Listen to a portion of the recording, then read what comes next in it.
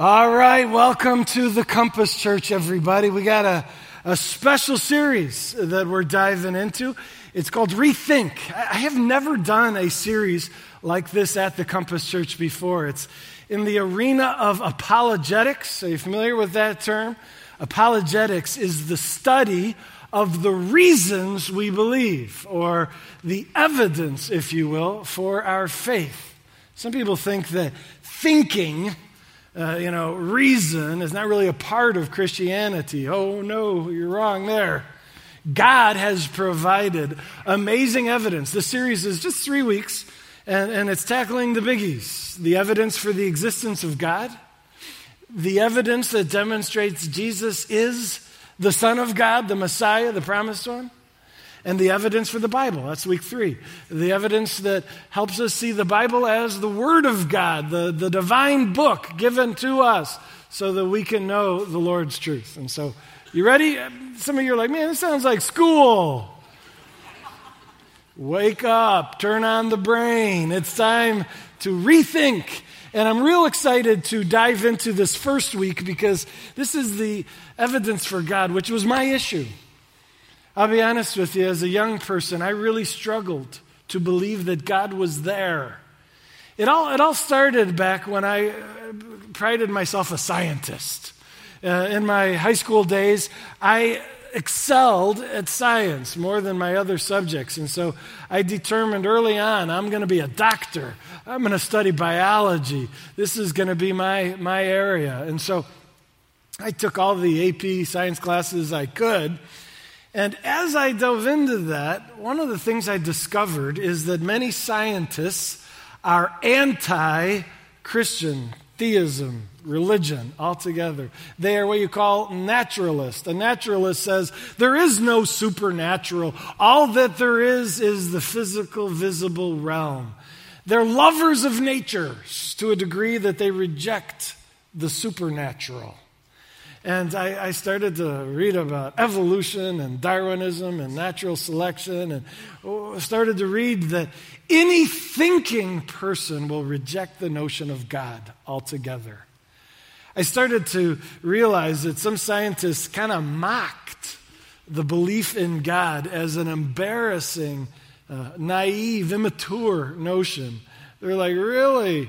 You've got an invisible friend, do you? Oh, kind of like the fairy, the tooth fairy, or the Easter bunny? Tell me about your invisible friend. Does he talk? He does.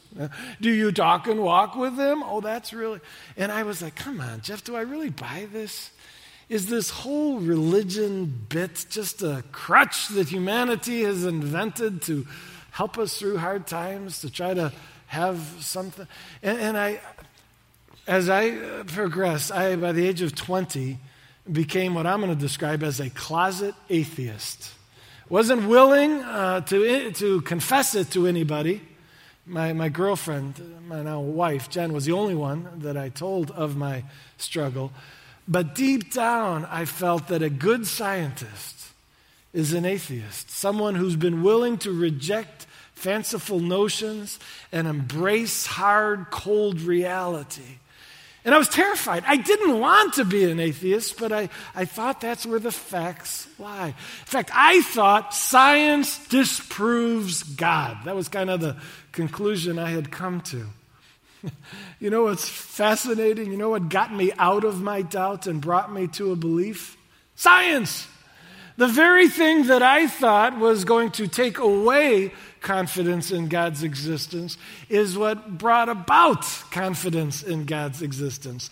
So we're talking science, baby. We're going to be looking, I got a bunch of scopes here. Do you notice? I've got a telescope, I've got a microscope, I've got a doctor's otoscope, and we're going to take a look at the evidence. We're going to examine through the scopes the evidence that's there. Because God wants us, God calls us to be scientists. I'll show you a verse that does just that. Romans 1, verse 20. Maybe one of my favorite verses. It says, since the creation of the world, God's invisible qualities like his eternal power, his divine nature, they have been clearly seen, being understood from what has been made. God's inviting us to analyze what has been made. Look at the creation, the world that He's made, because they proclaim His reality and His attributes. God says, God in His infinite wisdom and strategy, this is what God did. God says, I'm going to go invisible. I'm not going to manifest myself visibly for people to see me for many reasons. But God says, I will make my reality plenty obvious in the created world that I put humanity in. God says they'll be able to see my brilliance by looking at the complexity of design. They will be able to see my creativity on display. They'll be able to see my relational nature as I make human beings loving relational beings. God says they'll be able to see my sense of humor. I'm going to make a giraffe with a neck this long and a zebra with stripes and a duck-billed platypus. They'll get a kick out of that. And God's nature is on display. And this verse says, come on, look, study, observe, be a scientist. And so let's do that. Let's take a look. And some of these scientific discoveries are rather recent. In fact, in the last century, in all these centuries that humans have existed, only people of this last century have the incredible benefit to see the glory of God on display in the ways that we're going to look at. And so let's do so. Let's start with the telescope. What do you study with the telescope, huh? With the telescope, you gaze at the stars. And you know, Psalm 19 verse 1 says, the heavens declare the glory of God. The glory of God is His character on display. And so God's saying, look at the heavens. God's calling us to be astronomers, or at least to study astronomy, because He's speaking through what He's made in the heavenly bodies. Well, I'd like to talk about an astronomer, local guy actually, grew up in Wheaton, Illinois, by the name of Edwin Hubble. Remember Hubble? He was the astronomer who helped create this telescope that enabled humanity to gaze deeper into space than anyone ever could. And the discoveries were just mind-boggling, coming one after another. First, they discovered that our galaxy is not the only galaxy. You know, before we could look that far, they kind of assumed that our galaxy, our set of stars, was it. And then they realized, no, this universe is way bigger than we ever imagined. There are billions of galaxies, and it's huge. But they discovered that not only is our galaxy bigger than we thought, it is finite. It's not infinite. And it's expanding. They were able to measure the distance or the movement of the galaxies and found that they're all moving away from each other. And then Edwin Hubble, he measured the rate of expansion. How fast is it expanding? And some started to speculate that maybe it's expanding, but then it'll contract, and then it'll expand, kind of like an accordion, it just oscillates in that way. And they discovered, no, that's not the case. The rate of expansion is so great that the force of gravitational attraction will never be able, gravity, the force is getting weaker the more it expands, and it'll never pull it together. And so we're looking at a one-time oscillation, if you will. We're looking at an expanse that's happening once and only once. And then they begin to speculate in reverse and saying, what does that mean? If we're expanding, never to contract, if we go back in time, what do we find? And they found that the back in time, the further back you got, the smaller the universe would have been, smaller, till there was a moment, what is it now called? The Big Bang. A moment when all time, space, and matter were condensed into a singularity. And in that moment, something outside of nature, a supernatural cause, an uncaused cause, brought this whole thing into existence. Now, scientists didn't want to go there. They had always wanted to believe in an internal or an eternal universe, because they could say if the universe has always been around, then we don't need to have an explanation for how it came. We'll just say the universe is what's eternal. Now they discovered, we have to acknowledge that there is a beginning to this universe. The skies are telling the story. And how do we find an explanation? Well, you say, well, it's something outside of nature, supernatural, and it's an uncaused cause capable of creating it all. Sounds a lot to me like Genesis 1:1. In the beginning, God created the heavens and the universe. And so Christians at first were like freaking out. Big Bang. Oh, that's bad, right? No, it's great. I got dynamite here to remind us of the Big Bang. Right? Put the dynamite right there. Don't light it. It's not real. Relax. Dynamite's there to remind us that the Big Bang points to the beginning. And if you have a beginning, you must have a cause. And God is that cause. But it's not only the beginning that they say. Oh, let me read a quote. This is a good quote. There is a astronomer by the name of Robert Jastrow. And he's an astronomer, physicist, and when he discovered the beginning, and he saw it so clearly, he changed his ways. Look what it says. For the scientist who has lived by faith and the power of reason, the story kind of ends like a bad dream, he said. That scientist has scaled the mountains of ignorance. He is about to conquer the highest peak, and as he pulls himself up over the final rock, he is greeted by a band of theologians who have been sitting there for centuries. Scientists don't want to ever be shown up by the theologians. There's one more thing that through the telescope we see, and that's what's called the anthropic fine-tuning principle. Let's put that up. Anthropic means man, or created for man. Fine-tuning principle. As they gaze into outer space and study exactly how our universe operates, one of the things that they find out is that some of the constants, or these numbers that dictate how fast the universe is expanding, how powerful is gravitational attraction, these constants are fine-tuned. I have a ukulele here, and with a ukulele, that there's like a zillion different settings you could twist this knob to. Only one of them's right. And if you don't have it tuned just right, you get dissonance. Well, in the case of the universe, if these constants weren't exactly what they're at, not only would you have dissonance, you'd have implosion. The whole universe would implode, or minimally, life would be incapable of existing. I'll give you a couple examples. Let's put a couple up here. The first would be gravity. The force of gravity, they've measured just how much gravitational force affects mass. And they have discovered that, wow, it is just right. And to say just right, it's like 1 in 10 to the 60. 10 to the 60 is 1 with 60 zeros. I don't know if there isn't a name for that number. It's huge.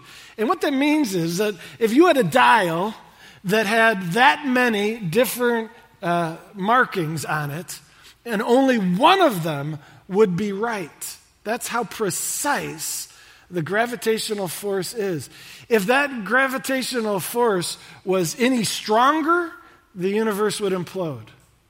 If it was any greater, the universe would expand, so thin out so much stars would not form. But as it is, it's just right. And astronomers say, wow, lucky us that it is what it is. And then let's move on to expansion rate. They look at the expansion rate of the universe, and they're like, look how fast it's moving.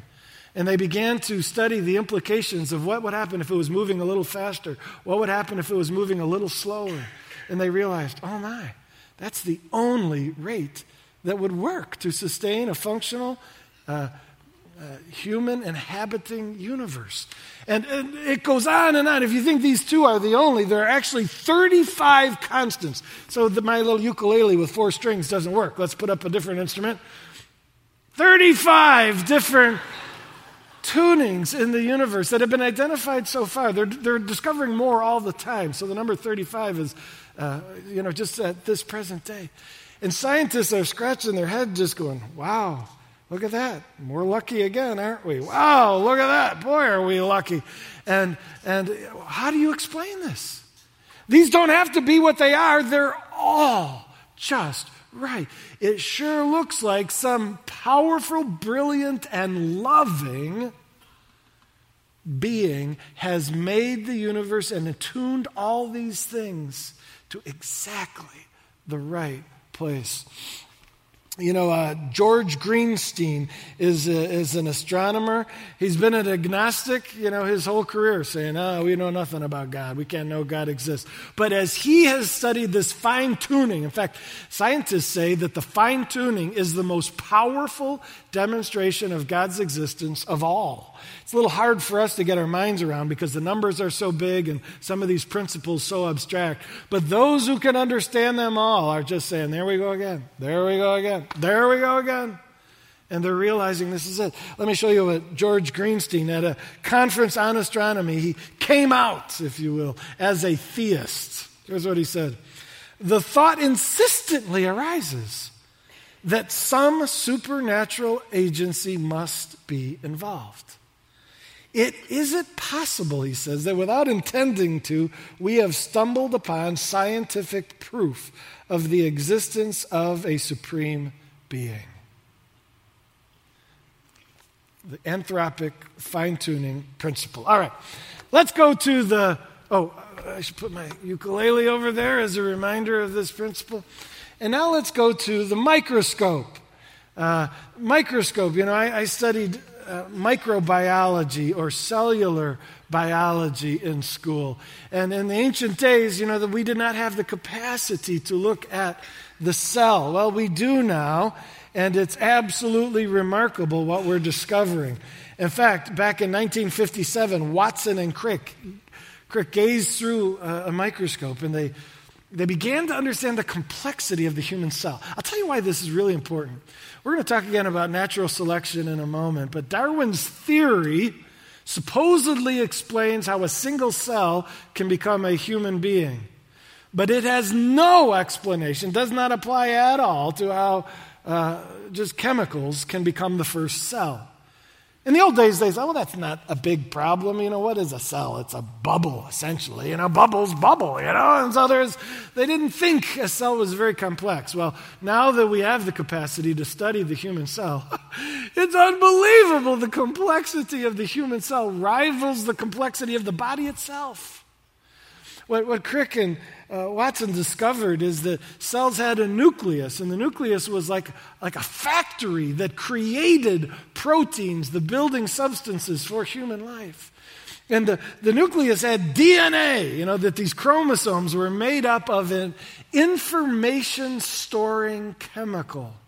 And this information was like a blueprint that explained how the human body could be formed. And the DNA would separate to create RNA, which is a copy of that information that could be utilized in a machine that put together amino acids in just the right sequence to create functional proteins. And then another machine folded this sequence of amino acids into the right shape. And these proteins were just being pumped out. It's mind-boggling what they discovered. And when I say information, this is the part that's just amazing. We're talking a lot of information. Right now we're in a computer age, we talk about how many gigabytes, mega, whatever does your computer have. Folks, let me just demonstrate here. So I'm going to hit my hand. Right now, I just knocked off skin cells. They're right there, right? And each one of them has within them the complete blueprint of my body. Do you realize that? This DNA sequence of coding is information. And folks, information, and lots of it. Since I'm not a computer guy, computers don't speak my language, but I love books. And books are information, a little bit more accessible to me. And I love burgers. And so I've got a book on burgers, all right? This book is a how to make hamburgers book, all right? It's all you need to gain information to make a hamburger. Now, to have the information to make a human body, you need a little more information. So in the human cell, in every human cell, if you add up how much information is found in the DNA, you would need 10,000, the equivalent of 10,000 of this 250-page book. And so 10,000, if you were to stack them right here, they would yield, let's see what we got here, 80 or 800 feet. That's an 80-story skyscraper of these books stacked up in every single human cell. In one sense, we can marvel, wow, that's a lot of information found in every cell. In another sense, you say, wow, is the Lord efficient that in that amount of information he can have all this blueprint for how the human brain and body all works. But it's information. And folks, where you have information, you must have intelligence. Even when it comes to burgers, somebody really smart wrote this book. And when it comes to having this information in the human cell, to say that it got there by accident just doesn't make sense. Random processes do not result in information. I'll demonstrate through texting. Every once in a while, I get a text from my wife like this. When I get a text from my wife like this is called a butt call. Maybe you've had one of these before. She's been fumbling around in her purse or whatever, and bumping letters and, sitting on her phone. And random processes result in texts like this, nonsensical. Now, sometimes I get a text like this. I love you, sweetie pie. I get a lot of these, huh? And never once have I thought, before I savor in the message of this text, I should consider the possibility that this is a butt call, that she's just been bumping numbers in her purse, and by chance she stumbled upon this meaningful message. Never. When I see letters arranged into words, and words arranged into a sentence, and a sentence that conveys very important meaning, I immediately say intelligence and not chance is behind that. And folks, it's a lot more than a text. We're talking an 80-story skyscraper of information that dictates how the human body is formed. And you say, oh, it's just chance. No! Information. Where there is information, there is intelligence.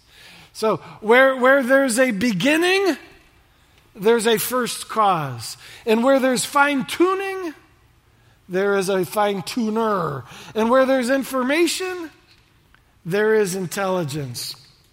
And do I have any more here? I have to make sure. And where there is design, there is a designer. Let's talk about design. So what is an otoscope? You've seen these? The doctors use these to look into your ears. This is a scope that looks inside the human body. It dawns on me the right scope I should have up here is an endoscope, right? You know what those babies are? They look in your end. Yeah. So pray for me. This Friday, I have an appointment with not to have my first endoscopy, but to schedule my first endoscopy. And they're fun, right? Right? Good times for all? Yeah. Not looking forward to it. But these scopes look inside of the human body. And this is where I just was so fascinated as a biology student, because as a pre-med student, we spend endless hours studying the complexity of the human body. And it's complex. There is design that is mind-boggling. I mean, take the brain, for example. Scientists, doctors are still absolutely puzzled by how in the world does this computer-like organ capable of generating complex thought, beautiful art, relational love, complex movement.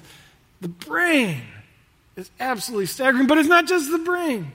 The whole body is filled with machinery that is absolutely brilliantly designed. And when you have design, you have a designer. It was William Paley back in the 18th century. He's a philosopher who used the analogy of a clock. I have the inner workings of a clock. I went here in Naperville, there's the Elgin Clock Shop, and the guy there was so kind. He gave me this as a prop. Paley said, it's called the watchmaker's argument. And he said, if you were walking in the woods and you stumbled upon a watch and opened it up and you saw these complex mechanisms, would you conclude that, wow, that's amazing how that just happened all by itself? No. You'd say that necessitates a brilliant designer. And similarly, when we look within the human body and we see the design that's there, it screams there's a design. Now you say, but Jeff, remember Darwin. Remember Darwin. He invented or discovered the mechanism of natural selection by which all mystery is removed. And now we say, oh, I get it. One cell becomes the human body all by itself. You know, I thought that Darwin had explained away the mystery of the complexity of creation until I became a biology major and was able to dive into Darwinism and study the mechanism of natural selection intensely. And I'd like to remind you what it is, if you allow me. Natural selection is the theory that mistakes happen.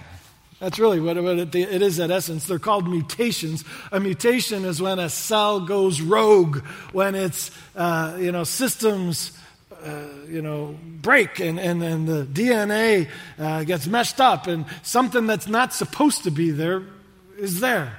And Darwin speculated, what if a mistake actually had benefit? It was a good mistake. Those don't happen a lot. I know that from my computer, my laptop goes rogue a lot. I'll get little spinny wheels, force quit, and I just want to throw the thing against the wall. Never have I had something go wrong where I'm like, that's really convenient. I really love that that's gone. I could turn that into an app, and so no. Mistakes are almost always bad. But Darwin said, what if a mistake, a mutation, had benefit? And what if this benefit actually provided a competitive advantage in this organism over its peers? And it won the girl, essentially. And it reproduced, passing on this trait at a greater frequency than its competition. Wouldn't we see that mutated trait increase in the population sample? That's natural selection at its core. And they used like the peppered moth as an example. You may have read about this in your biology text. The peppered moth was this black and white moth, and then one went bad. There was a mutation where it was all black. And they said, in these forests where the trees are polluted and the bark is dark, this black moth is camouflaged and actually survives more. And so we're seeing more and more of these black moths. And I think that natural selection is a mechanism. And I think it can explain what's called microevolution. Microevolution is the change that occurs within a species like the peppered moth, and more of the black guys doing well.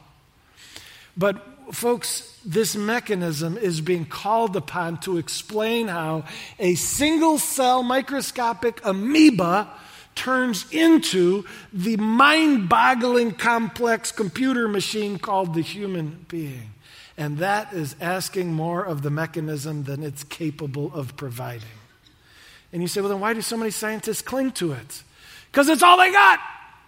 If you are so in love with nature and the natural that you refuse to acknowledge the possibility of the supernatural, then you've got to look to purely naturalistic explanations. And if you see this natural selection working with some moths, well then you'll say, that's what works to explain it all.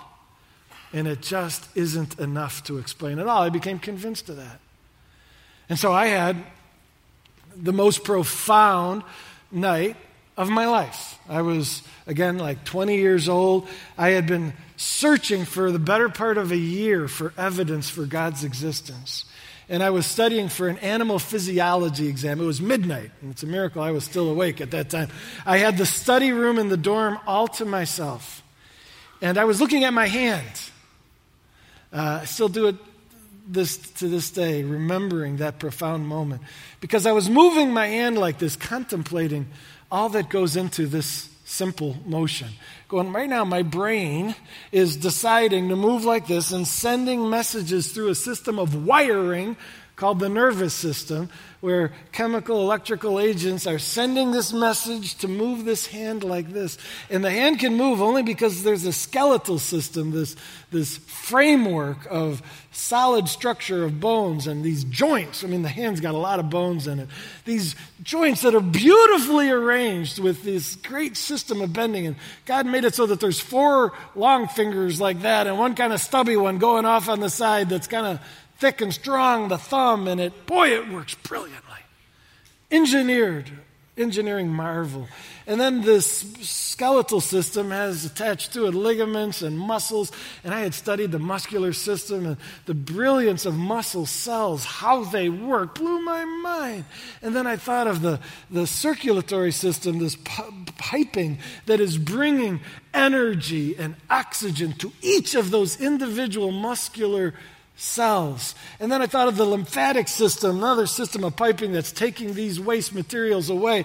And then I thought of the skin that's wrapping around that protects from disease and has temperature sensitivity and touch sensitivity that allows the hand to be...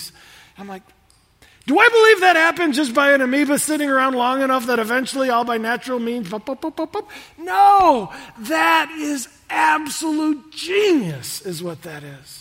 And then I walked to the window, and I gazed out at the stars. Never forget it. Clear night, stars in the sky.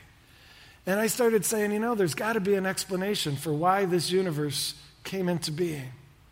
There's got to be. Why? Do I just assume that it's there? No, there must be an uncaused cause. There must be an agent of explanation that brought it all into being, and one who fine-tuned this universe out of compassion and love to make it exactly what we needed. And then add to all this reason, the Spirit of God spoke. You're like, oh, now you lost me. Well, it happens. God I didn't hear anything audibly, but in my heart, I heard God say, Jeff, I am real. It just kept repeating, I am real. And I wept like a baby. I'm not a crier, you know that. But I cried. And I'm like, God, I know you're real. And I felt his love. And I pledged my life to him in that moment. And I'm not kidding you. You can ask my wife. She was dating me on both sides of this moment.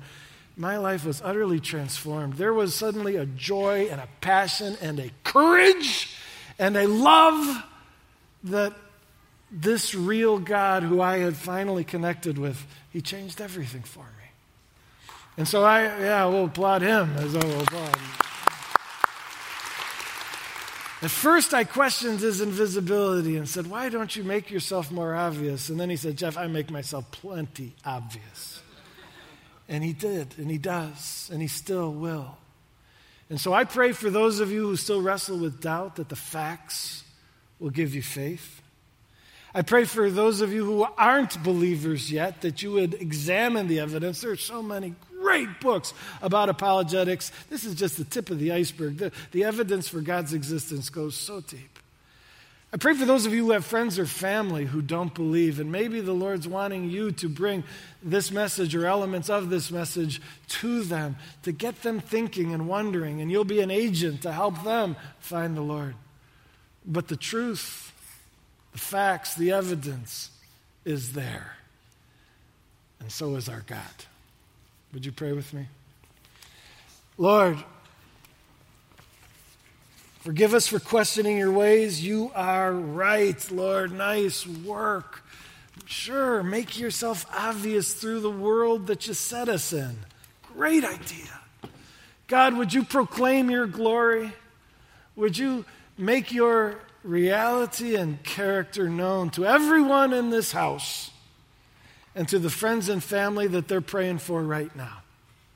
And God, we do pray that person after person after person in the days ahead will become convinced you are real and wonderful, and that they will find reconciliation with you through Christ, and that they will find joy in life with you.